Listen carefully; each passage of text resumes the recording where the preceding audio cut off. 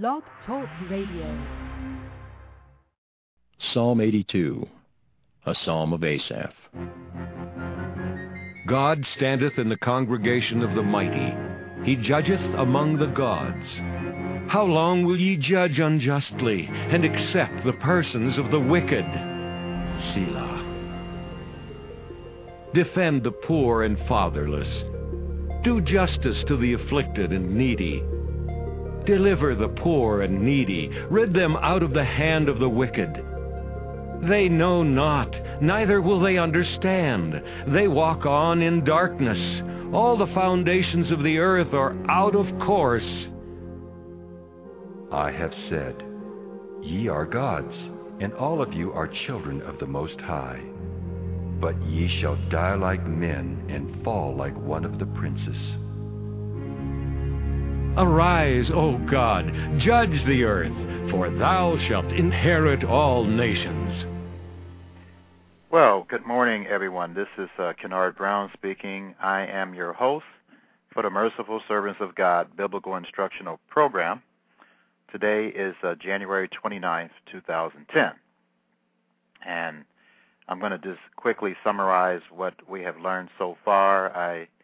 Last week spoke about how you date God's way. Dating really, if you listened to the program last week, is preparation for marriage, courtship. And as I explained last week, it should be done for that primary reason and that reason alone. And I mentioned that husbands and fathers have a role, and so do the wives and the mothers. And the husband, if he has a daughter, and the young man wants to marry his young daughter, is his primary responsibility as the guardian to help the daughter make a wise decision in reference to marrying the young man. Additionally, I explained last week that it is the father's responsibility to make sure that, let me read a scripture here in Leviticus, chapter 19. Verse 29, it is the father's responsibility to make sure that his daughter does not become this. Do not prostitute thy daughter to cause her to be a whore, that not the land fall to whoredom and the land become full of wickedness. And I proved last week that when your daughter or son has sex before marriage, that has something to do with whoredom. Fornication is all types of sexual sins, including that. And I proved last week that that is something that God disapproves of, having sex before marriage. And in Deuteronomy chapter 22, verses 13 to 21, proves that, and also Exodus chapter 22, verses 16 to 17, that premarital sex is forbidden. And if you do that, that you're practicing whoredom. And verse 29, the great wisdom of God, I'm sure that he inspired Moses to write this because he knew that it was a great possibility that we would have in the end times a big problem with pornography and so forth. So, and usually, in most cases, the most attractive thing about pornography is women, not men. So, in his wisdom, he inspired Moses to say, do not prostitute thy daughter, although you have male prostitutes too. But in verse 29, do not prostitute thy daughter to cause her to be a whore, that not the land fall to whoredom and the land become full of wickedness. And unfortunately, that is America today. That is Britain today. That's many spots in the world today. But America leads the world in it. And Amsterdam, too, out there in northwestern Europe. They're pretty wicked or terrible when it comes to that as well. So anyway, I just wanted to point that out. And I did talk about homeschooling and socialization, the fact that it's false that people think that if you homeschool a child, whether it's a son or a daughter, that there's going to be something wrong with them. And I proved that extensively. Please, I ask that you review the Bible study from last week to see how I did prove it. But I used biblical facts, also secular, outside the Bible facts, to prove that there's nothing wrong with homeschooling people or children. And I did state that teenagers, they can work starting at age 14, find them a part-time job in this country. And I did state that the proper age for marriage is anywhere from 16, which would be an exceptional case. There are exceptional cases where men are mature enough and are making, or young men are mature enough and are making enough income to get married at age 16. But that's a very exceptional case. In most cases, it's around 18 to 24 that a man is typically ready to marry someone and take on that responsibility. And you young men and men, you shouldn't marry any woman unless you can afford to take care of yourself and a woman and possible children. You should prepare yourself for that. And that is the primary responsibility of the father, to make sure that the man is bringing in consistent income, that he has completed his career enough to be able to afford himself and a wife and children. That's very important. Because in 1 Timothy, let's turn there, 1 Timothy chapter 5. And this all leads into what the title of this program today is about, how to have success God's way. 1 Timothy, it all begins in how you raise your children. If you raise your children properly, they'll become successes. If not, they won't. 1 Timothy. And then how you raise your children to choose their mates. 1 Timothy chapter 5, verse 8. It says, "But if any provide not for his own, and especially for those of his household, he," which is referring to a male, "has denied the faith and is worse than an infidel or unbeliever." So it's primarily the male's responsibility, or the father or the husband's responsibility, to provide the income in the family. Of course, the woman should help, but it's not her primary responsibility is to support the family. That goes on to the man. That's the man's responsibility.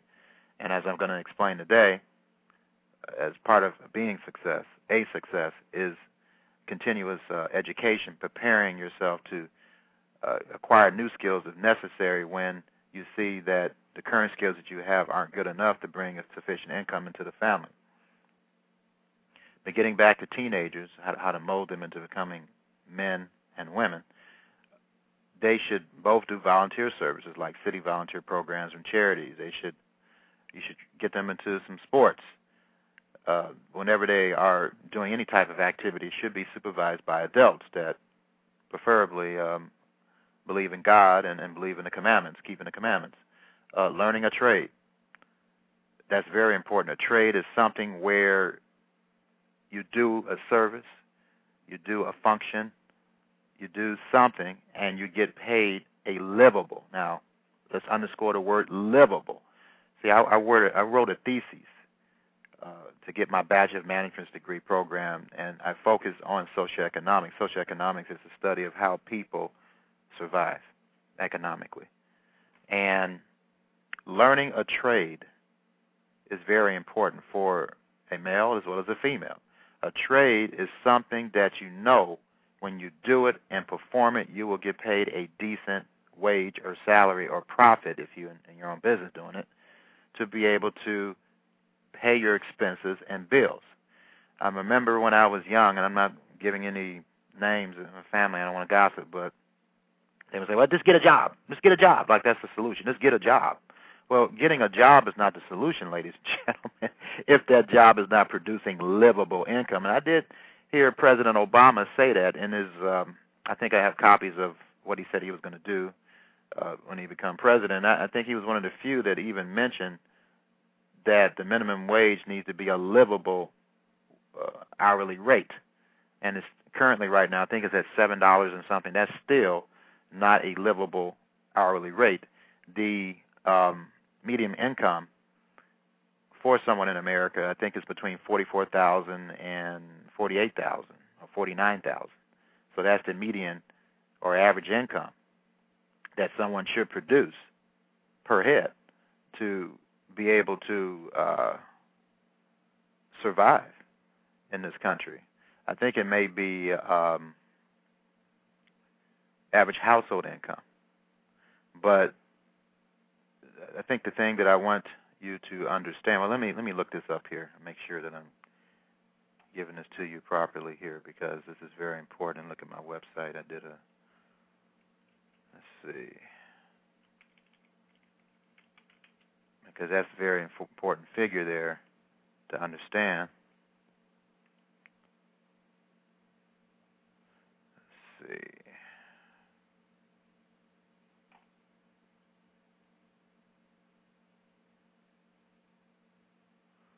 It's not on that article. Let's see. Let me go back. If I can't find it, I'll talk about it next week or whatever, but hopefully I'll be able to find this here and quote it here.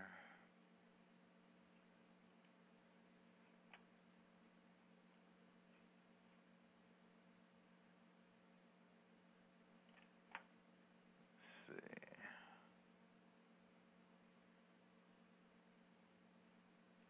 Not in that article either. Go back.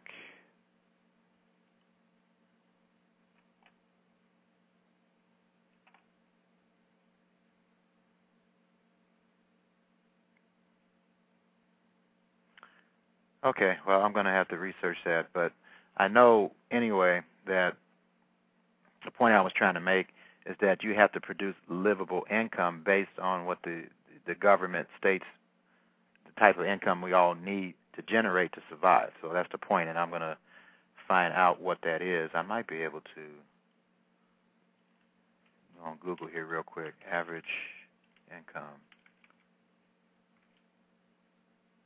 of an American. Let me see. I might be able to look it up here.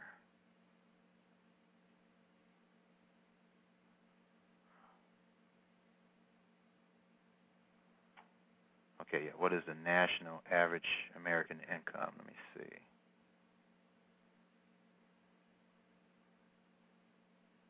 Okay. Yeah, household income is $46,000. But I'm talking about per head, which is $24,000. It says I just searched this on Google. It says, what is the national average income? It said that depends on how you define average and how you define income. Economists commonly use the median, which divides the population in halves or average figure. According to the U.S. Census Bureau in 2005, the median household income, that means whoever's in the house, what they're generating, is $46,000. Now, the median annual earnings for someone in the labor force age 25 or older, okay, the median annual earnings for someone in the labor force age 25 or older were $32,000. It may have gone up, I don't know. So $32,000. Now, the median household per capita income, the amount of money households are able to allocate to each of their members was $24,000. So we're talking about, we want to pinpoint for this discussion anyway, the median annual income or annual earnings for someone in the labor force age 25 or older, $32,000. So we want to look at $32,000 as being the goal as far as generating a livable income towards your trade. Now, a lot of people may say, well, that's not enough income either. Well, yes, it is if you do another important thing, which is to stay out of debt as much as possible. And I know there's cases where you cannot do it, and I'm going to talk about that today. But you should try, if you're going to be in debt, be in manageable debt, where you are able to have some money left over to save and pay the rest of your expenses. And you just continue to make payments on the debt that's necessary until you eliminate it. All right? But $32,000 for one person should be enough if you manage your money properly to survive in this country. Okay, and leading to that, and I'm going to talk about this probably some more today, I did mention last week, and I'm going to mention again, that for those, and most people are in this situation, you are in a job that you don't like. Well, let's find out what you do like. I suggest you go to www.profiler, P as in Paul, R as in Rat, O as in Oreos, F as in Frank, ILER.com.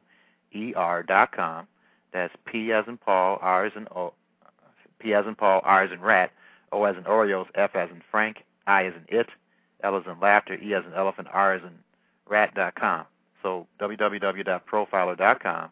Go to the link where it says Campbell Interest and Skills Survey Test. Click on that link. And just for $18, I'm giving them a plug here, you could find out from experts where your real, true vocational interests are. And that's very important. Once you find it out, then you get the necessary education to produce the livable income of $32,000 or more so that you can survive effectively in this country. Now, also, as far as getting education, once you do that, I recommend two institutions here if you want to save money. Penn Foster Career School has been in business for over a century. They are recognized by the United States Department of Education. They are accredited by the Distance Learning Organization. And all companies recognize their coursework. Matter of fact, a lot of companies offer tuition reimbursement for their courses. They are a reputable institution, and if you're just looking to get a trade where you can produce livable income, Penn Foster would be perfect for working adults that you have kids, you have to work, and you can't just go to school on foot, that this would be perfect for you, Penn Foster Career School. Also, for those who are, and they also have electronic and computer courses and so forth, but Cleveland Institute of Electronics specializes in that. They've been in business for over 75 years, and they do participate in the student aid program. And they offer 2 associate's degrees, one in electronic technology and also computer technology, both associate degrees, and they will eventually be offering bachelor's degrees. But the reason why I recommend Cleveland Institute of Electronics is because they really have a revolutionary and unique way of teaching, and their booklets are designed for you to really understand the concepts of what they're teaching. So that's the reason why I highly recommend it. I did take their coursework for a while. I averaged an A on it, and I had to stop because of situations in my life. But I plan eventually on going back there and getting a bachelor's degree in computer information technology. And I recommend you check out their website. It's www.C as in cat, I as in it, E as in elephant, dash, W as in water, C as in cat, .edu. And, of course, for those who want to go back to school the traditional way, that's fine. I recommend, though, that particularly for adults, that you just go to the universities where you're not staying there in a dormitory, because there's a lot of wickedness and stuff that goes on with the college students today. I don't think I have to tell you. And that would be the best route for most folks. And then also, I don't recommend you get any financial aid loans unless there's no other option. That's why I talked about Penn Foster and Cleveland Institute of Electronics. And Penn Foster, by the way, they offer a degree in management. That's the only degree program I think they offer right now. I think they offer another one. I can't remember. But I'm sure they'll be expanding it eventually. And in both situations, you don't even have to get a student loan. You can just make monthly payments, affordable monthly payments. So that's the reason why I presented that. And you can go to my website, too. And let me go to my website here.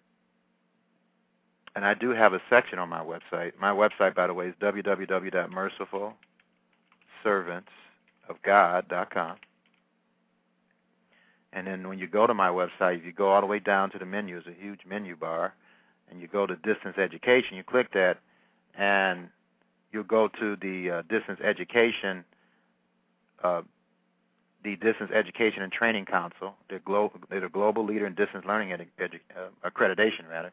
They're the global leader in distance learning accreditation, and through DETC, or the Distance Education and Training Council, all these schools are accredited, and they offer online learning over the computer, and also they mail books and courses to you so that you can do it at a distance. So, and it's really perfect for working adults. That's because I know a lot of working adults say, well, how am I going to go to school? I have to work. Well, this is how you do it. So I was just throwing that at you there.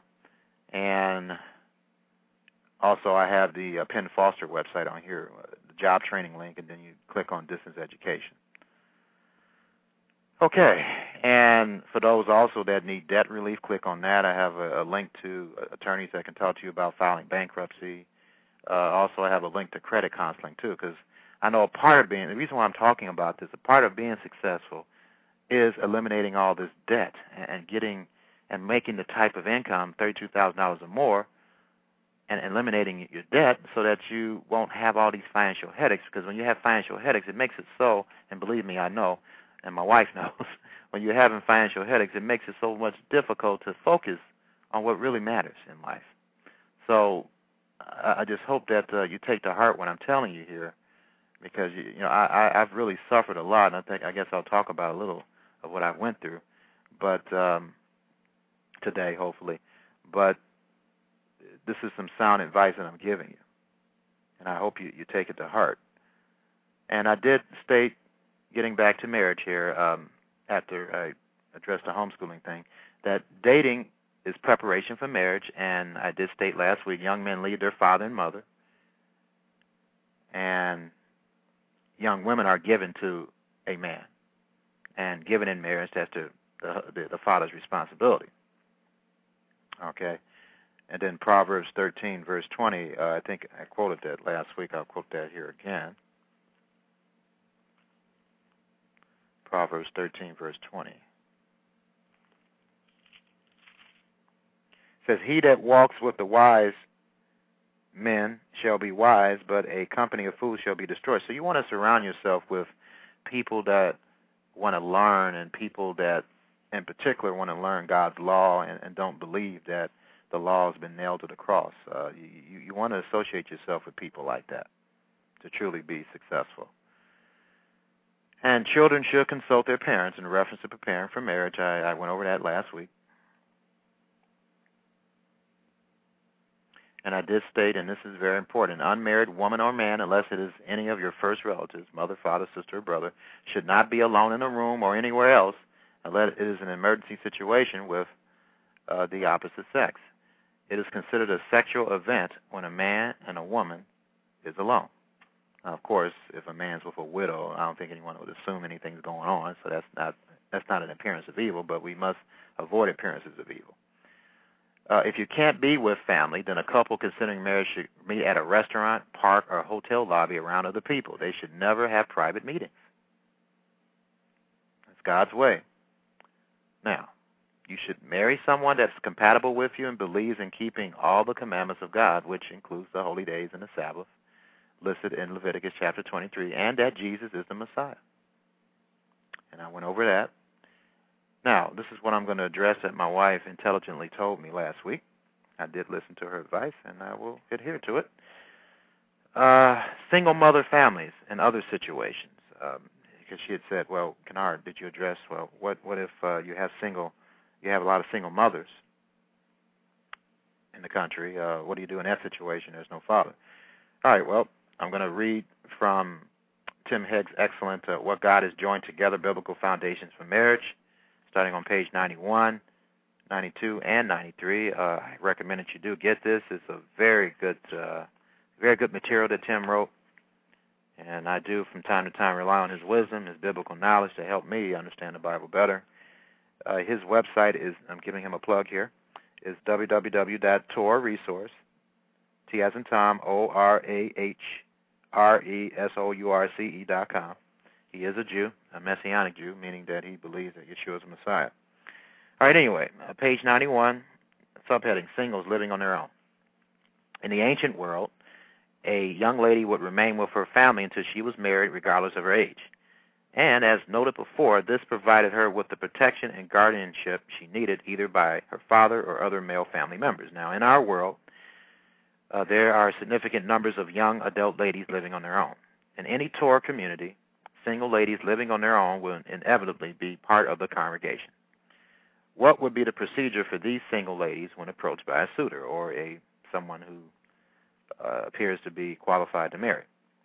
It would seem wise for the single lady to seek out a married couple in the community who would act as her guardian. So that's the solution. In this case, the husband and wife together would provide the single lady the guardianship and counsel she needs in the courting process. Once such a relationship has been established, men who may approach the single lady regarding a desire for exclusive friendship should be directed to the married couple in the same way that a daughter would send a would-be suitor to her father. The courtship would then proceed as outlined above. Well, I think I already went over that last week. Of course, this is presuming that the girl's parents are either geographically distant or for some other reason unable or unwilling to act on her behalf. Now, There should be care given that the courting couple not spend unsupervised time alone. Their time together should either be at the married couple's home or in a public setting where there is clear accountability, and I went over that. What about the situation where a single lady living on her own shows interest in a single man? In this case, the man should encourage her to find a married couple in the community who would act as her guardian. Her willingness to comply would be a strong indicator of her ability to submit to authority. So that's very important. You want to make sure you marry men that will submit to authority. And her willingness to follow the biblical pattern in which a woman is given in marriage. Where neither the single lady or man are interested in following a courtship model, it will become the duty of the elders or overseers in the community or in the assembly or church to approach them and explain the concepts of courtship and betrothal. Here again, the elders, overseers, should suggest to the single lady that and betrothal means also engagement, for those who don't know. So betrothal also means engagement. Here again, the elders, overseers could suggest to the single lady that she select an appropriate married couple to act in the place of her father. Now, in our times, there are a growing number of families without resident fathers. In such cases, the mother will need to act in the place of the father and provide the covering for her daughter in courtship matters. Here again, it would be wise for the single mother to seek out the counsel and advice of a married couple in the community as she guides her daughter through a courtship to betrothal or engagement in marriage. This is because the perspectives and insight of a man is an important part in the guardianship of a daughter, which makes common sense. Now, what about a situation where a believing wife is married to an unbelieving husband? In other words, the husband believes the law is nailed to the cross. The first task will be for the wife to convince her husband that the courtship model is good and that it will provide the best protection for their daughter. If he is willing to take the responsibility of guarding her during the courtship process, then he should be encouraged to do just that. Perhaps the realization of his duty in this matter might be used of the Lord to open his eyes to his own spiritual needs. If, on the other hand, the unbelieving husband wants no part of the courtship procedure, the wife should seek his agreement that she be allowed to function as a daughter's protection and guardian. In such a case, she would be wise to seek the counsel of a married couple within the community as she guides her daughter through courtship and engagement or betrothal. Yet, even if the unbelieving husband does not want to fulfill his role in this matter, he should not be disregarded. The wife should regularly seek his advice and input for decisions that will be made for the daughter. In the case where a woman's husband has died and she is seeking to be remarried, even though Paul did state it wouldn't be wise to do so, but that's up to the woman. As noted above, Paul states that she is free to be married to whom she wishes only in the Lord. So even though she is not required to be given in this case, because she was already given, and thus does not need a guardian, it would still be wise for her to seek out the counsel of a married couple to guide her through the courtship and engagement or betrothal process. The issue of remarriage after a divorce is fraught with many difficulties, as Paul did state, yet it is something that will inevitably be faced in our time since divorce has become so prevalent, or is almost a common thing here in our society, unfortunately. It is impossible to set down guidelines that will fit each case of divorcee seeking to remarry. Each case will need to be handled with regard to its own unique issues and difficulties. Regardless, it is the better part of wisdom for a divorced woman who is seeking remarriage to find a married couple to give her counsel and to provide guardianship and accountability. In each of the above scenarios, where a married couple is sought for their guardianship and counsel, it is important that the couple act together.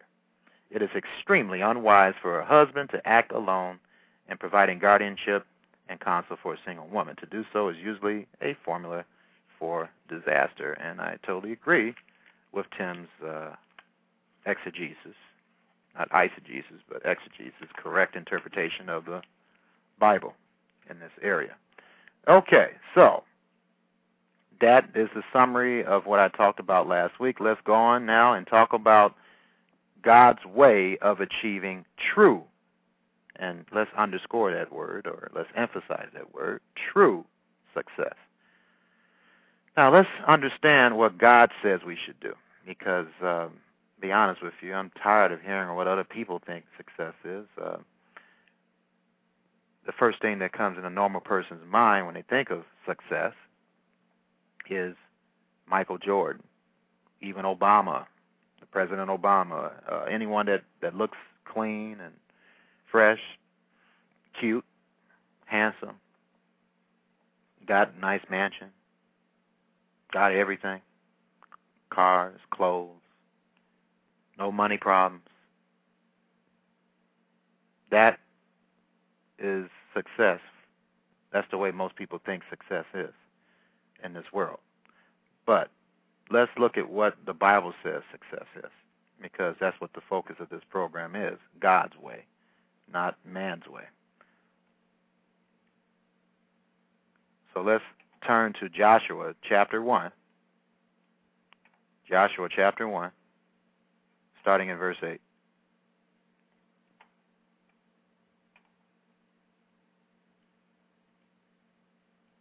Joshua chapter 1, verse 8.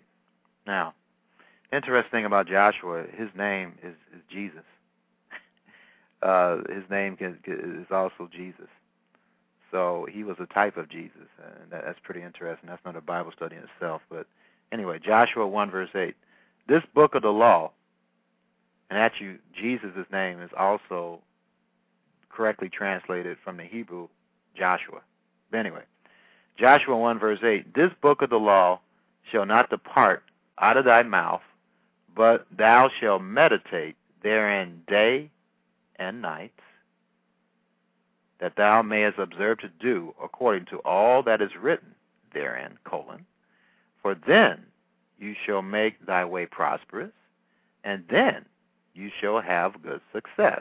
So we're going to hone on this here and focus on this here a little bit, because it's very important, because most people don't understand this.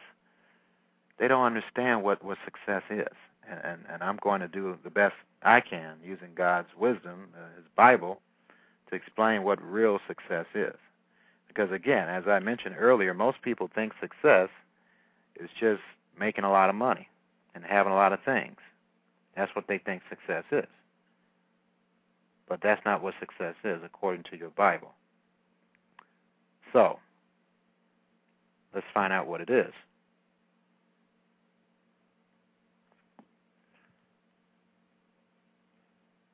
Now, to understand the context of this, let's jump to verse 7. It says, Only be thou strong and very courageous, that you may observe to do according to all the law, the Torah, the teachings of God. Whenever you see that word law translated in the King James or English versions of our Bible, it means Torah, which it means the teachings of God, which Moses, my servant, commanded thee. Turn not from it to the right hand or to the left, that you may prosper wherever you go. So, studying the Bible, understanding the teachings of God, ladies and gentlemen, has a lot to do with whether or not you'll be successful. That's what your Bible says. So I just want to point that out here. You're not going to be successful without that. And many people today, and we're going to go over some examples too, people, in particular Solomon. And he was the wisest man in the world. And God gave him physical and spiritual wisdom. And he stopped obeying God, and all that wisdom didn't do any good when you don't have God in your life. And I'm going to prove that to you today. And all his possessions. He had everything. He was the richest king ever in the history of the world. So there will never be another king like him. Other than, of course, Christ himself. But anyway. Now it says here in verse 8, the book of the law shall not depart out of thy mouth. And that means out of your senses, out of your mind. But you shall meditate. That word meditate in the original Hebrew means to study, to have the desire to want to talk about it, day and night. That doesn't mean 24 hours a day. It means day and then in the night. And it means you should always look for opportunities, just like people today always look for opportunities to look at American Idol. They look for opportunities to look at MTV. They look for opportunities to play the Wii. They look for opportunities to do a lot of things, to go out to go to movies. They look for opportunities for other type of entertainment. What God wants you to do is look for opportunities also to study His Word first, and then all that stuff that I talked about is second. And anyway, that thou mayest observe, And that word observe means to guard, to do according to all that is written. And he means all for those that apply. There's certain commandments that you can't keep because some are for the priests, some are for women, some are for men. But anyway, for then thou shalt make thy way prosperous. That word prosperous in the original Hebrew means profitable. Profitable. And then you shall have good success. Now, this word success, let's find out what this means, because, like I said, success does not mean biblically what people think it means in the world or outside of the Bible or secular understanding. How much time do I have left here? 54 minutes. Okay. Let's take a look at what success means Hebraically. The Hebrew word for success is sakal, S-A-W-K-A-L, sakal, sakal, sakal, and it means to act with intelligence, insight, and to be prudent. Again, the original Hebrew word for success is sakal, and it means to act with intelligence, insight, and to be prudent. Prudent means to be cautious, sensible, and sane. Like the opposite of sane is insane. So it means to be prudent, to be cautious, sensible, and sane. So, by studying God's Torah, you will become and remain intelligent, sane, and prudent. Now, I'm sure most of us want to be sane, not insane, right? Well, if you don't want to become insane, ladies and gentlemen, you need to be studying this Bible on a consistent basis, because if you don't, I guarantee you, you will become insane. You will not start thinking straight, and you will make decisions that will hurt you and other people for the rest of your life. So anyway, Psalm 4, verse 23. Psalm 4, verse 23.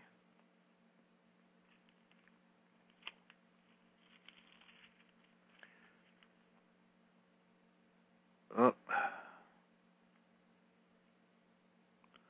I don't know if that's Psalm 4, verse 23 or Psalm 4, verse 3. Oh, man. I hate when I do this. I think it's Proverbs. If it's not that, then I'm going to have to, let's see, Proverbs 4, verse 23. I think that's what it is. Yeah, there we go. Proverbs 4. Let me make the notation there. It's Proverbs 4, verse 23. Sorry about that. It happens. Okay, so Proverbs 4, verse 23. Let's turn there. It says, keep thy heart, and in this context it's got to be talking about your mind, with all diligence, for out of it are the issues of life. And let me quote this in a better translation here.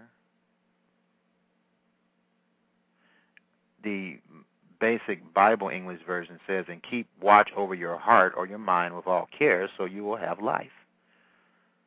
The contemporary English version says, carefully guard your thoughts, because they are the source of true life. I think that's a very accurate translation there.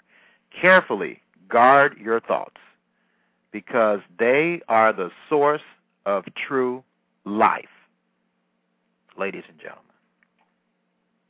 So you have to do that, and that falls in line with what Joshua 1 verse 8 is talking about. True success is simply thinking straight and having the proper wisdom to get things done. As President Obama, I like the way he says that, we just need to get things done. Well, that's what success is, getting things done and having the wisdom to get things done. All right, so 1 Kings chapter 3. 1 Kings chapter 3.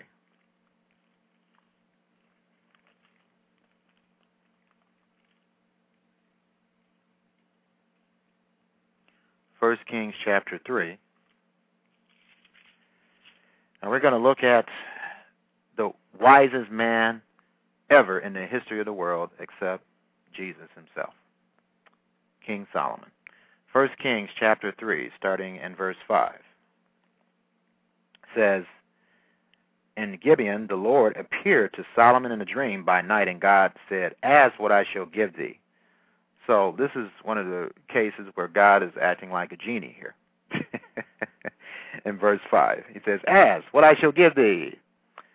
In verse 6, and Solomon said, thou hast showed unto thy servant David, my father, great mercy, according as he walked before thee in truth and in righteousness. And righteousness, again, is Psalm 119, verse 172, all of God's commandments. So David walked in the commandments and in uprightness of heart with thee, and thou hast kept for him this great kindness, and thou hast given him a son to sit on his throne, as it is this day. And now, O Lord my God, thou hast made thy servant king instead of David my father, and I am but a little child. So Solomon was humble. He had a humble attitude to say that he's just a little child. And here he is, king of Israel. I know not how to go out or come in. Verse 8, and thy servant is in the midst of thy people, which thou hast chosen, a great people that cannot be numbered nor counted for multitude. And he said, verse 9, give therefore thy servant an understanding heart to judge thy people, that I may discern between good and bad, for who is able to judge this thy so great a people? So he had asked God for wisdom to be able to judge and make right decisions. Verse 10, and the speech pleased the Lord that Solomon had asked this thing. He was so pleased that Solomon had asked for wisdom. And that's the only thing that he did ask for. That's the incredible thing about it, because as you'll see here, most men and women would not just ask. They probably wouldn't even ask for wisdom. They would ask for things, money and wealth and all that, okay, that people think is success. But anyway, in verse 11, and God said unto him, because thou hast asked this thing, and hast not asked for thyself long life, neither hast asked riches for thyself, nor hast asked the life of thy enemies, but hast asked for thyself understanding to discern judgment. Let me look at that in another version here.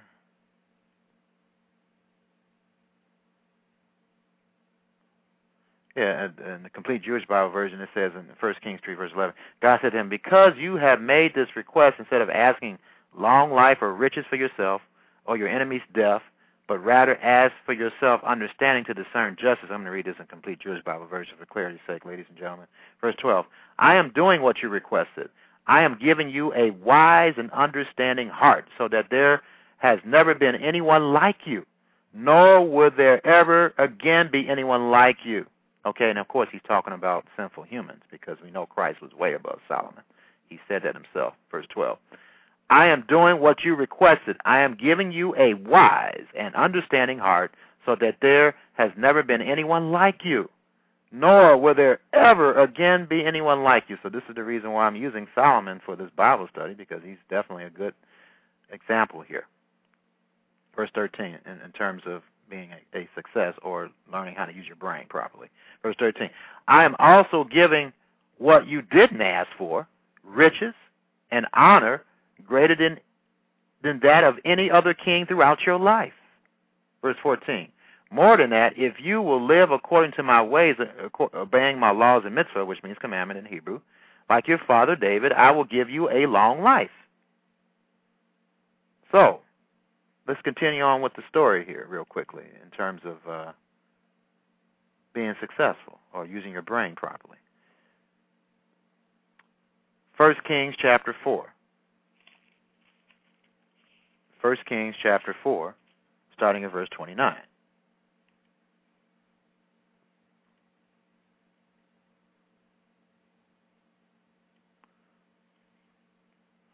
So God gave Shlomo, or Solomon, exceptional wisdom and understanding, as well as a heart as vast as the sandy beach by the sea. So God gave him not only spiritual wisdom, but physical wisdom. Verse 30, and Solomon's, or Shlomo's, wisdom surpassed the wisdom of the people from the east, and all the wisdom of Egypt. He gave Solomon so much wisdom in his brain that the wisdom of the people from the east, and all the wisdom of Egypt could not compare to it. Verse 31, for he was wiser than everyone, wiser than Etan the Azarchi and Ezrachi, I guess, and wiser than Heman, Calco, and Darda, the sons of Malco, so that his fame spread to all the surrounding nations. Verse 32 of 1 Kings chapter 4. He composed 3,000 proverbs and 1,005 songs. Verse 33. He could discuss trees from the cedar in Lebanon to the hyssop growing out of the wall. He could discuss wild animals, poultry, reptiles, and fish. Verse 34. People from all nations came to hear the wisdom of Shlomo or Solomon, including kings from all over the earth who had heard of his wisdom. So God is the originator of biblical, spiritual wisdom as well as physical. And he gave Solomon both. He gave him both. And I just wanted to emphasize that God will give this to you if you just ask him. If you just ask him. And I'm telling you right now, God has given me wisdom in my life. He never has hesitated to give me wisdom when I have asked him for wisdom. That I can say has always been consistent. When I ask him for wisdom, he gives it to me. And he'll give it to anyone. It doesn't make a difference who you are. I'm going to prove that to you today. You don't have to be like Solomon to get wisdom. If you just humbly ask him, he will give you not only spiritual wisdom, but he will give you physical wisdom so that you can be successful, which means biblically intelligent and having insight and being prudent. Okay? That's what success is, to be sane, to use your brain properly. Okay, so that you can help others. 1 Kings chapter 11. 1 Kings chapter 11, starting in verse 1. But this is what happened to Solomon, unfortunately. He let women get in the way. And this can affect spiritual wisdom as well as physical.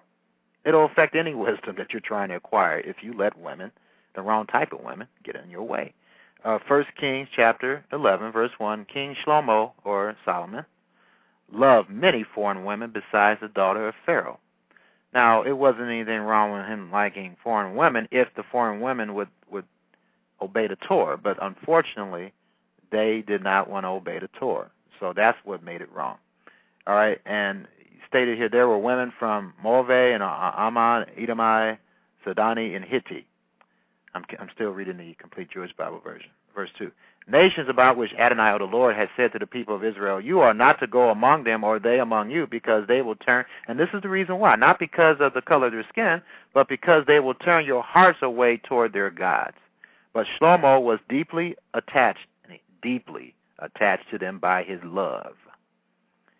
Verse 3, he had 700 wives, all princesses, and 300 concubines, and his wives turned his heart away. It made him lose his mind, basically. That's what it's saying, basically. If you look this up, yeah, it bent his mind, overthrew his mind, entity, yep. That's what it means in original Hebrew, turned away his heart. For it came to pass when Solomon was old, and I'm reading this in the King James Version here, verse 4. For it came to pass when Solomon was old, his wives turned away his heart after other gods, and his heart was not perfect with the Lord his God as the heart of David's father. See, biblically, you're insane when you don't obey God consistently. You're not being sane. You're not thinking straight. You don't have intelligence and insight like you should. That's success again. That's what it means to be successful, to act with intelligence, insight, and to be prudent. Again, prudent means to be cautious, sensible, and sane. By Solomon going after foreign women, he lost the ability to be intelligent, to have insight, and to be sane. he became insane. He became insane. He wasn't thinking practically. Verse 4. For it came to pass, when Solomon was old, let's emphasize this again, his wives turned away his mind after other gods, and his heart was not perfect with the Lord his God, as with the heart of David his father. See, the difference between David and Solomon is that David, when he made that big boo-boo, or he sinned with Bathsheba, he repented after one of God's prophets, Nathan, talked some sense to him. So he was being successful. The prophet Nathan, going to King David and telling him sensibly, in a successful way, that you are sinning.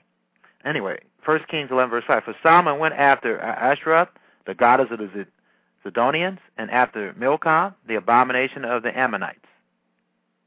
And Solomon did evil in the sight of the Lord, and went not fully after the Lord, as did his father.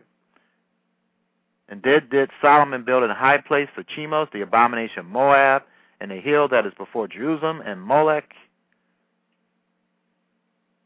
the abomination of the children of Ammon. And likewise did he for all his strange wives, which burnt incense and sacrificed unto their gods. Verse 9. And the Lord was angry with Solomon, because his heart was turned from the Lord God of Israel, which had appeared unto him twice, and had commanded him concerning this thing, that he should not go after other gods, but he kept not that which the Lord commanded. Verse 11, wherefore the Lord said unto Solomon, and this is in the King James Version, for as much as this is done of thee, and thou hast not kept my covenant and my statutes which I have commanded thee, I will surely rend the kingdom from thee, and will give it to thy servant. Notwithstanding, in thy days I will not do it for David thy father's sake, but I will rend it out of the hand of thy son. Verse 13, howbeit I will not rend away all the kingdom, but will give one tribe to thy son for David my servant's sake, and for Jerusalem's sake, which I have chosen. All right, so because of Solomon's rebellion, he allowed demonic influence to cause him to do all this, to start worshiping the devil, basically, because when you turn from God, you start worshiping the devil. And that's what he was doing. And this caused the separation of the kingdom of Israel into two tribes. And this caused the separation, and you have the king, you have the tribe of Judah, and you have the tribe of Israel. And that's talked about later on as you read the 1 Kings. And that's not a Bible study in itself. Anyway, what I'm trying to talk about today is the fact that of what wisdom is. It's a combination of biblical, physical, and spiritual knowledge. And this wisdom will complete you as a human being and help you to become the best human being you can be, and also assist you in helping other people. That's why we acquire wisdom, to be able to help our fellow human beings and to properly worship God as the King of all. Okay, so I have 36 minutes, plenty of time here. Now, let's look at what Solomon stated here about having everything. Let's turn to Ecclesiastes chapter 2. And this is, by the way, Ecclesiastes is a real good book, ladies and gentlemen, to read about that, or to understand that you can have everything and still not be successful, still not think straight, still not have the insight and intelligence to be prudent, because that's what success is biblically. Okay, I'm going to read this in the complete Jewish Bible version for clarity's sake. Ecclesiastes 2, starting in verse 1. I said to myself, come now, and this is Solomon here, because everyone knows that Solomon wrote Ecclesiastes. It's kind of like his book of realizing that, and I'm going to prove to you, too, that you just need to obey God and everything else will take care of itself, you know. But anyway, Ecclesiastes 2, verse 1. I said to myself, come now, I will test myself with pleasure and enjoying good things, but this, too, was pointless. Verse 2, of laughter, and this is a complete Jewish Bible version, of laughter I said, this is stupid, and of pleasure, what's the use of it? Verse 3, I searched my mind for how to gratify my body with wine, and with my mind still guiding me with wisdom, how to pursue foolishness. My object was to find out what was the best thing for people to do during the short time they have under heaven to live. Verse 4, I worked on a grand scale. I built myself palaces, planted myself vineyards, made myself gardens and parks, and then I planted all kinds of fruit trees. I made myself pools from which to water the trees spring up in the forest. I brought male and female slaves, and I had my home-born slaves as well. I also had growing herds of cattle and flocks of sheep, more than anyone before me in Jerusalem or Jerusalem. Verse 8, I amassed silver and gold, the wealth of kings and provinces. I acquired male and female singers, things that provide sensual delight, and a good many concubines. And let's look up that in particular. He had all these things. And it's just amazing that through all this, he states that he was not successful as he should have been. That's the amazing thing about it. So anyway, getting back to complete Jewish Bible version. Verse 8.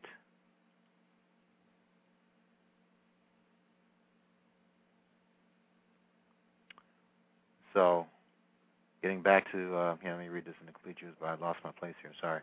So I had amassed silver and gold and the wealth of kings and provinces. I acquired male and female singers, things. He acquired things that provide sensual delight and a good many concubines. I wanted to find out what concubines is. I think it's talking about women that produce babies for him. Yeah. A woman who is not legally a wife but lives with a man and sometimes has a recognized position in his household. So that's, or it could mean mistress. It could mean that as well. All right, so anyway, so I grew great, surpassing all who preceded me in Jerusalem. My wisdom, too, stayed with me. Verse 10, I denied my eyes nothing they wanted. So whatever he saw, he wanted to get. He had a lust problem. I withheld no pleasure from myself. That's not being wise. But anyway, for I took pleasure in all my work, and this was my reward for all my work. Verse 11, then I looked at all that my hands had accomplished and at the work I had toiled at, and I saw that it was all meaningless and feeding on the wind, and that there was nothing to be gained under the sun.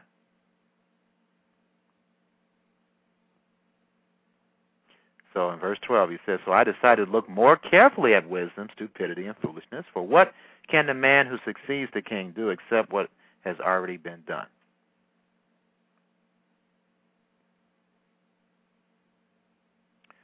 So, of course, he said in verse 18, I saw that wisdom is more useful than foolishness, just as light is more useful than darkness. It says, the wise man has eyes in his head, but the fool walks in darkness, yet the same fate awaits them all. So anyway, it's just, if you just read this book, you'll see that the main thing that you need to do is obey God. And that's the point that of this whole book of Ecclesiastes. You can have it all, but if you don't put God first in your life, it's like not having anything. If you don't put God first in your life, it's like not having anything. So anyway, Ecclesiastes chapter 12, verses 12 to 14. Got about 30 minutes left, making good time here.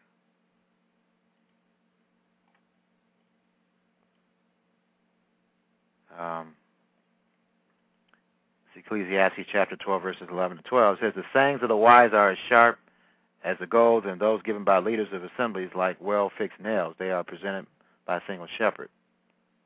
In addition, my son, take heed. One can write many books. There's no end to it. And one can study so much that it wearies the flesh. So you have to do everything in moderation, including studying. Verse 13. Here is the final conclusion, though. Now that you have heard everything, fear God and keep his mitzvah or commandments. This is what being human is all about. That's what this is what being human is all about, ladies and gentlemen. If you want one scripture to prove to you what what being human is all about, Ecclesiastes 12 verse 13 reveals this to you. Let me drink some water here. My voice is getting a little dry. Okay. Ecclesiastes 12 verse 13. Here is the final conclusion. Now that you have heard everything, fear God and keep his mitzvah or commandments. This is what being human is all about. Verse 14. For God will bring to judgment everything we do, including every secret, whether good or bad. So that is amazing, ladies and gentlemen. But and then let's read this in the basic Bible English version. It says, this is the last word. All has been said. Have fear of God and keep his laws, because this is right for every man. The contemporary English version of the Bible says, everything you will talk can be put into a few words. Respect and obey God. This is what life is all about. The New American Standard Bible states in verse 13, the conclusion when all has been heard is fear God and keep his commandments, because this applies to every person. And then the English Standard Version of the Bible states, the end of the matter, all has been heard, fear God and keep his commandments, for this is the whole duty of man. It's the whole duty of man.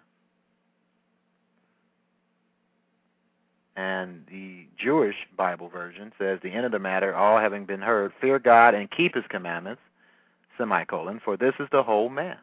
It's the whole man and the whole woman, is to keep the commandments. That's what life is about. That's how you have success. That's how you are able to be intelligent with insight and prudent.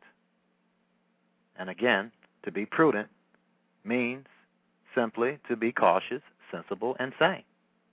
That's what success is. It's not having a lot of money, as Solomon proves. It's not about having a lot of money, having a lot of this, and having a lot of that. That is the truth. So help me God. Okay, so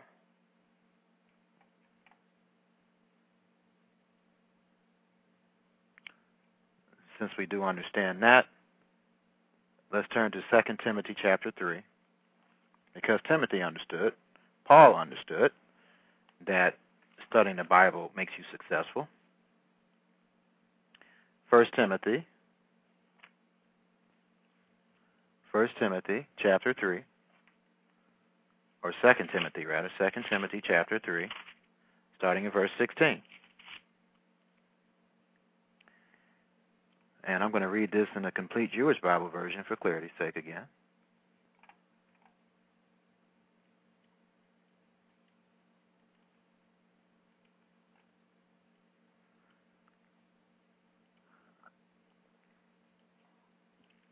And I'm going to start in verse 15. It says, and recalling too how, and this is Paul writing to Timothy, and he says, and recalling too how from childhood, and that word childhood means from a babe, from an infant, you have known the Holy Scriptures, which can give you the wisdom that leads to deliverance through trusting or having faith in Yeshua the Messiah or Jesus the Christ. Verse 16. All Scripture is God-breathed, and I'm reading in the complete Jewish Bible version again. All Scripture is God-breathed and is valuable for teaching the truth, convicting of sin, correcting faults, and training in right living. Thus, anyone who belongs to God may be fully equipped for every good work. And that is success, ladies and gentlemen, to be equipped for every good work. That is the purpose of your existence, so that you can do a good work, not only for yourself, but for everyone, including God. Now,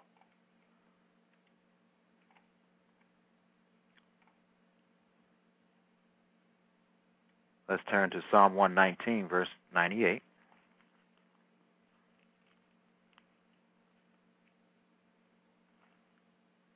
Read this in the King James Version. But actually, I'll read verse 97 because that's an interesting scripture. Oh, how love I thy law.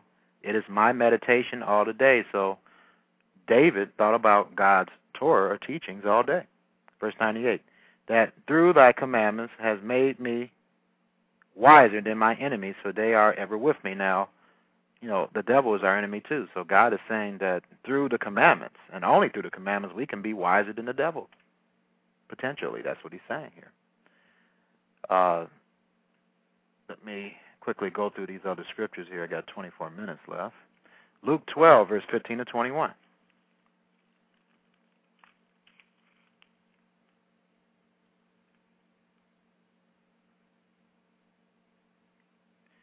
Luke 12, verses 15 to 21. This is a parable of the rich fool, one of my favorite. And he says here, and he said unto them, take heed and beware of covetousness, for man's life consists not in the abundance of things which he possesses. And that's what people think success is. Success is not that. Verse 16, and he spake a parable unto them, saying, the ground of a certain rich man brought forth plentifully, and he thought within himself, saying, what shall I do, because I have no room where to bestow my fruits? And he said, this will I do, I will pull down my barns and build greater, and there will I bestow all my fruits and my goods. And I will say to my soul, soul, or life, thou hast much goods laid up for many years, take thine ease, eat, drink, and be merry. That's what people think success is, right?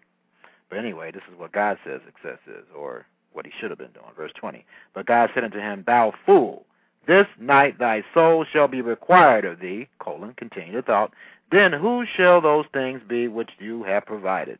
As Solomon said, hey, when I die, somebody else gets it. Verse 21, so is he that lays up treasure for himself, and is not rich toward God. You have to be rich toward God to be successful, ladies and gentlemen. Proverbs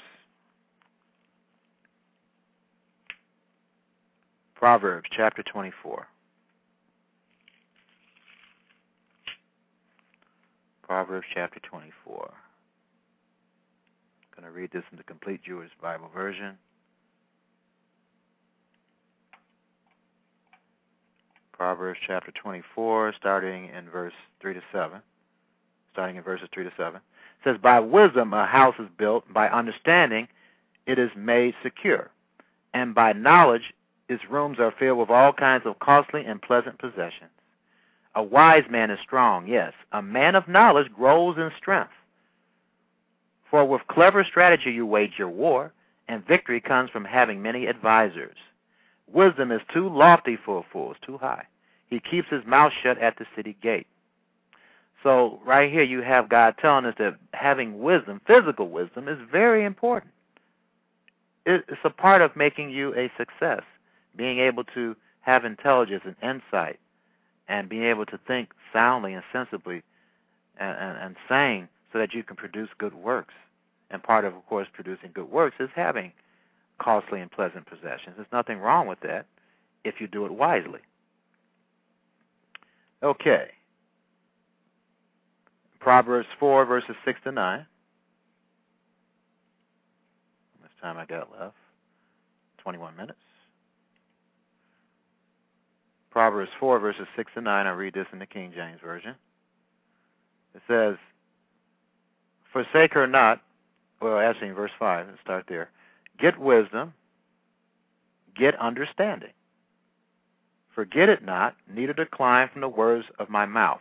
Forsake her not, and she shall preserve thee. Love her, and she shall keep thee. Wisdom is the principal thing. That word wisdom in the original Hebrew means skillful. So get skills, get knowledge, get wisdom. Not just biblical wisdom, but physical wisdom. It is the principal thing, your Bible says. It's in first place. It's in order of rank. It's the chiefest and most important thing for you to do is to get wisdom. And it says, with all thy getting, get understanding. So when you get wisdom, understand the wisdom. So that's what it's saying about wisdom there. It's very important to acquire wisdom. You should let really nothing get in the way of that. And it says, exalt her, and she shall promote thee. She shall bring thee to honor when thou embrace her. She shall give to thine head an ornament of grace, a crown of glory she shall deliver thee, which is a prophecy, because for those who not only are wise physically but spiritually, the reward is that you will become a king priest and serve, be a priest of God and a priest of Christ. That is in the book of Revelation. So anyway, and then of course you'll be able to live forever. You'll be changed into an immortal being, as 1 Corinthians chapter 15 reveals. If you just read that, that's a summation of the whole plan of God. That chapter, 1 Corinthians chapter 15. So anyway, getting back to that, and then Proverbs 16 verse 16, in the complete Jewish Bible version. It says, how much better is it to get wisdom than gold, and to get understanding rather than to be chosen than silver. So it says in the complete Jewish Bible version, or actually it's the King James version here. Let me go to the complete Jewish Bible version. How much better than gold or money is it to gain wisdom? Let me emphasize and underscore that again. How much better than gold it is to gain wisdom. So God is telling you it's more important to get biblical wisdom and physical wisdom than it is to get money. Yes, rather than money, yes, rather than money, choose to gain understanding. Again, let me emphasize this.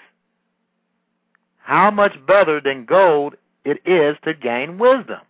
Yes, rather than money, choose to gain understanding. That is very important, ladies and gentlemen. And God tells you it is more important than money. More important than money.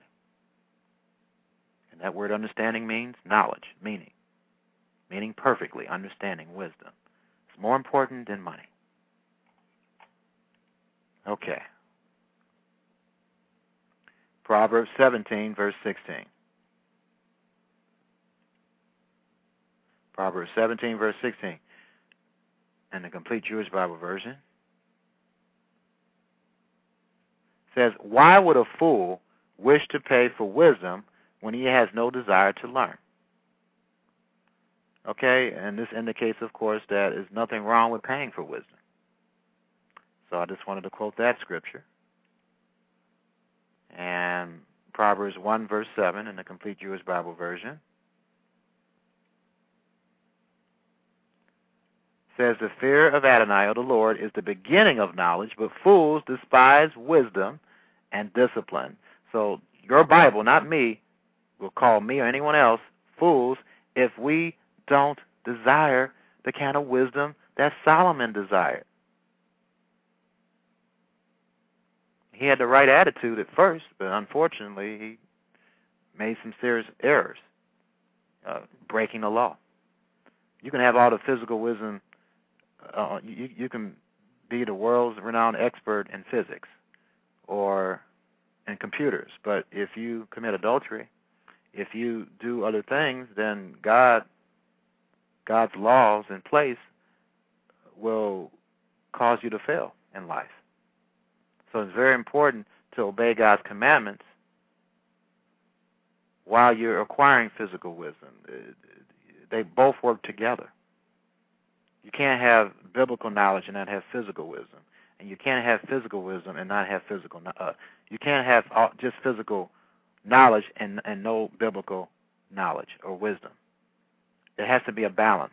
They both work together for you to be the complete whole person. The Bible shows you not physical, but spiritual wisdom.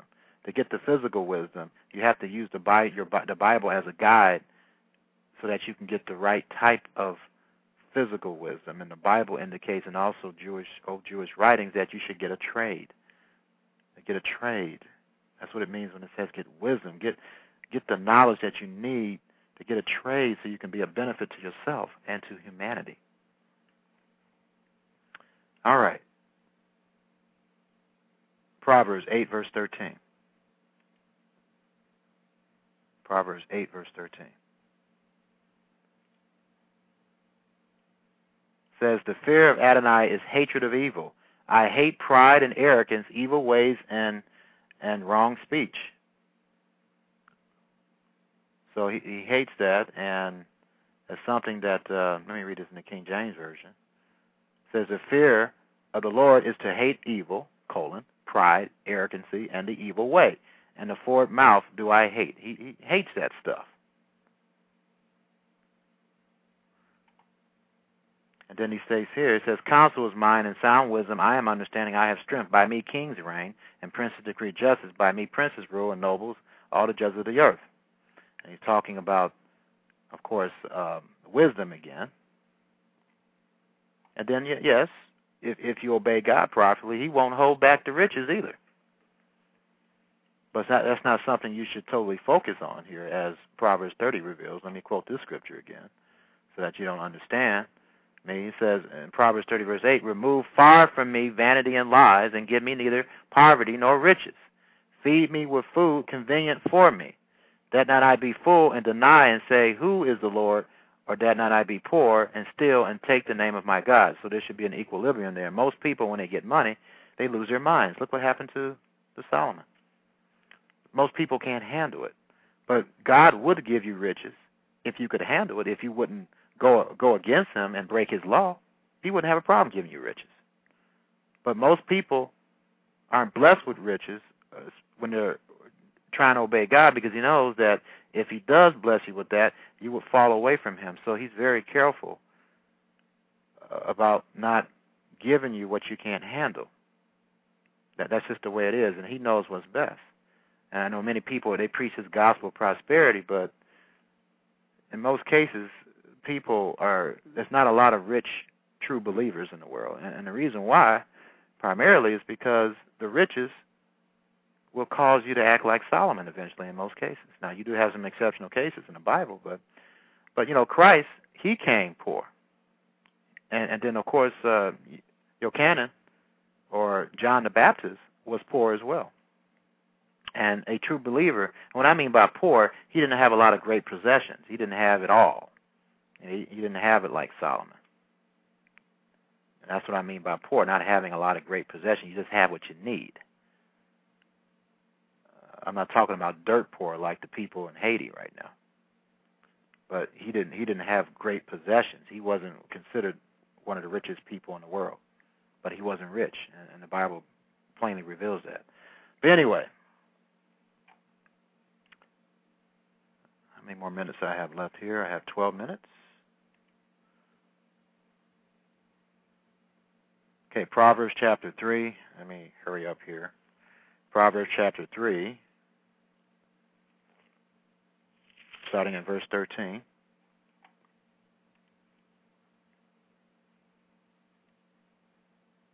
Proverbs chapter 3, verse 13 in the Complete Jewish Bible Version. It says, happy the person who finds wisdom. So you'll be happy when you have the proper biblical knowledge and physical knowledge. Happy the person who finds wisdom, the person who acquires understanding, for her profit exceeds that of silver. Gaining her is better than gold. She is more precious than pearls. Nothing you want can compare with her. That's what your Bible says, ladies and gentlemen. So it's so important to get wisdom and knowledge, both biblical and physical knowledge, so that you can be a help to yourself and to humanity. And it says in verse 16 in the Complete Jewish Bible Version, long life is in her right hand, riches and honor in her left. Her ways are pleasant ways, and all her paths are peace.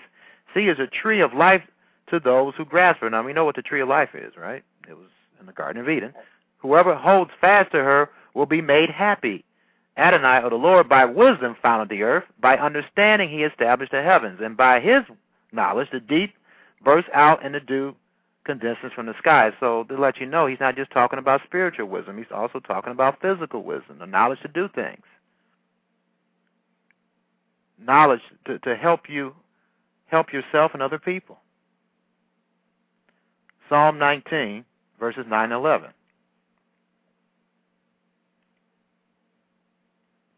In the Complete Jewish Bible Version, it says, what is the scripture again? I may have misquoted this again. Psalm 19, verses 9 to 11, right.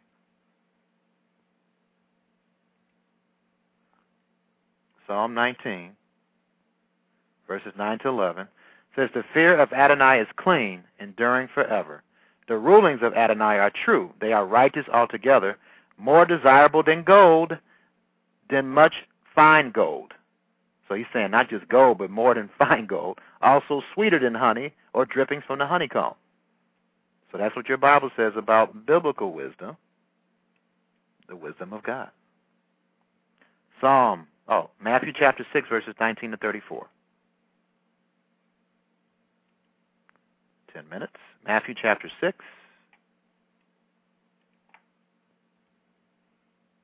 Matthew chapter 6. Verses 19 to 34. The complete Jewish Bible version again. It says, do not store up for yourselves wealth here on earth. And how many people focus too much on that, ladies and gentlemen? There's nothing wrong with having emergency savings and all that, but people, especially with the stock market game, Dow Jones Industrial, they store up for themselves wealth on the earth. So anyway, but Yeshua, Jesus, tells you not to do that. In verse 19 of Matthew chapter 6, do not store up for yourselves wealth here on earth, where moths and rust destroy and burglars break in and steal. Instead, store up for yourselves wealth in heaven, where neither moth nor rust destroys and burglars do not break in or steal. For where your wealth is, that's where your mind will be at also. That's what it says, you know. So we have to work on that, ladies and gentlemen. Most people have to work on that particular area there to improve. And it says here that the eye is the lamp of the body. So if you have a good eye, that is, if you are generous, your whole body will be full of light. But if you have an evil eye, if you're stingy, your whole body will be full of darkness. If then the light in you is darkness, how great is that darkness? No one can be slave to two masters, for he would either hate the first and love the second, or scorn the second and be loyal to the first. You can't be a slave to both God and money. Therefore I tell you, don't worry about your life, what you will eat or drink, or about your body, what you will wear. Isn't life more than food, and the body more than clothing? Look at the birds flying around. They neither plant nor harvest, nor do they gather food into barns, yet your heavenly Father feeds them. Aren't you worth more than they are? Can any of you, by worrying, add a single hour to his life? And why be anxious about clothing? Think about the fields of wild irises and how they grow. They neither work nor spin thread. Yet I tell you, not even Shlomo or Solomon in all his glory, and we just got through talking about Solomon, right, was clothed as beautifully as one of these. Verse 30, if this is how God clothes grass in the field, which is here today and gone tomorrow, thrown in the oven, won't he much more clothe you? What little trust you have. Verse 31. So don't be anxious asking, what will we eat, what will we drink, or how will we be clothed? Verse 32, for it is the pagans or people that don't have God in their lives who set their hearts on these things. Your heavenly Father knows you need them all. But verse 33, but seek first the kingdom and his righteousness. And how do you do that? By getting spiritual wisdom and physical wisdom to be a complete person. And all these things will be given to you as well. Verse 34, don't worry about tomorrow. Tomorrow will worry about itself. Today has enough problems already. That's what he says. 7 minutes left. The number of completion. So, to be successful, and what is successful? What is being successful? It means to act with intelligence, insight, and to be prudent. And prudent means to be cautious, sensible, and sane. So, to be successful, you must seek knowledge and do your best and never give up. In Matthew chapter 7, verses 7 to 11.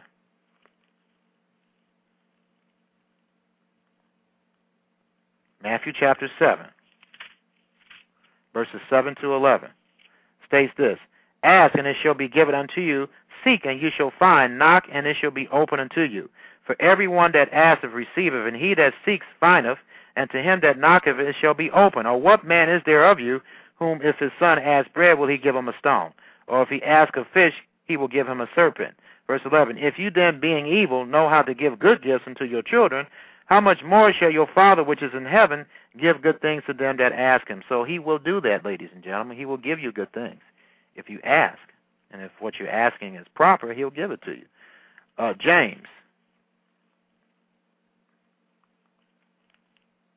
James chapter 1, starting in verse 5. Says, if any of you lack wisdom, let him ask of God that giveth to all men liberally. So he'll give it to anyone. It'll make a difference who you are. And upbraideth not, and it shall be given unto him. That's a promise. Prove him. Ask him. Ask him for wisdom. Luke chapter 11. But this is what you have to do too. You have to be persistent. Luke chapter 11. When you ask God for anything. Luke chapter 11.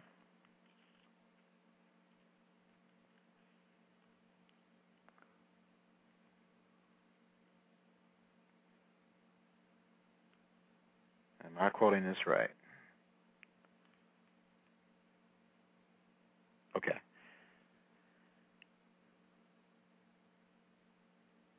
So Luke chapter 11, starting in verse 5. He says, and he said unto them, which of you shall have a friend and shall go unto him at midnight and say unto him, Friend, lend me 3 wolves. Not 3 wolves. Luke chapter 11, starting at verse 5. And he said unto them, which of you shall have a friend and shall go unto him at midnight and say unto him, Friend, lend me 3 loaves. For a friend of mine in his journey is come to me, and I have nothing to set before him.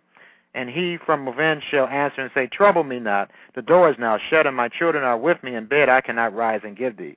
And I say unto you, though he will not rise and give him, because he is his friend, yet because of his inopportunity he will rise and give him as many as he needeth. And I say unto you, Ask, and it shall be given you, seek, and you shall find. All right, so what he's telling you here is to be persistent when you ask God for anything.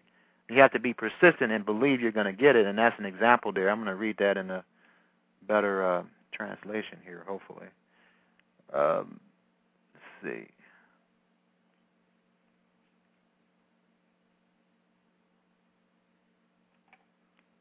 Let me read this.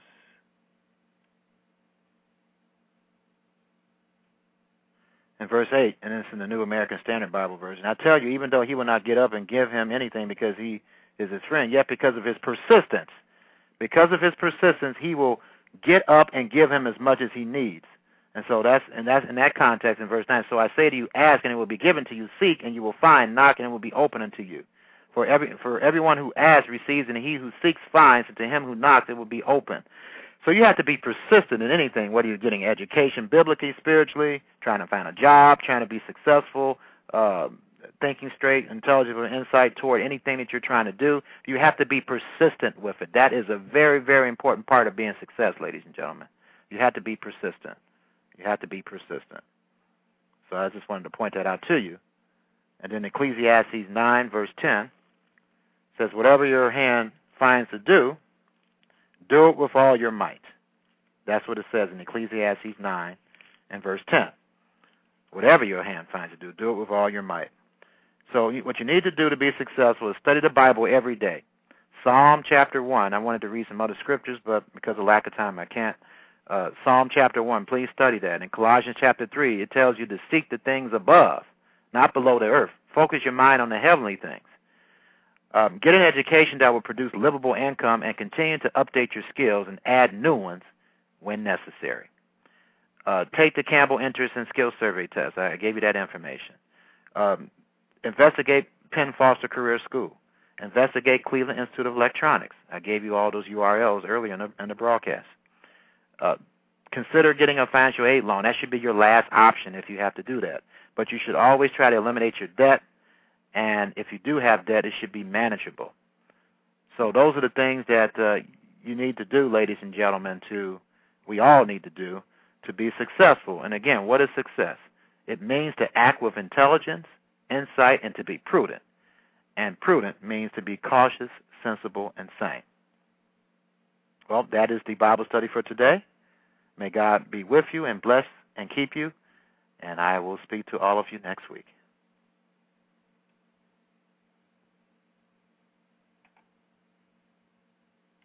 Malachi chapter 4.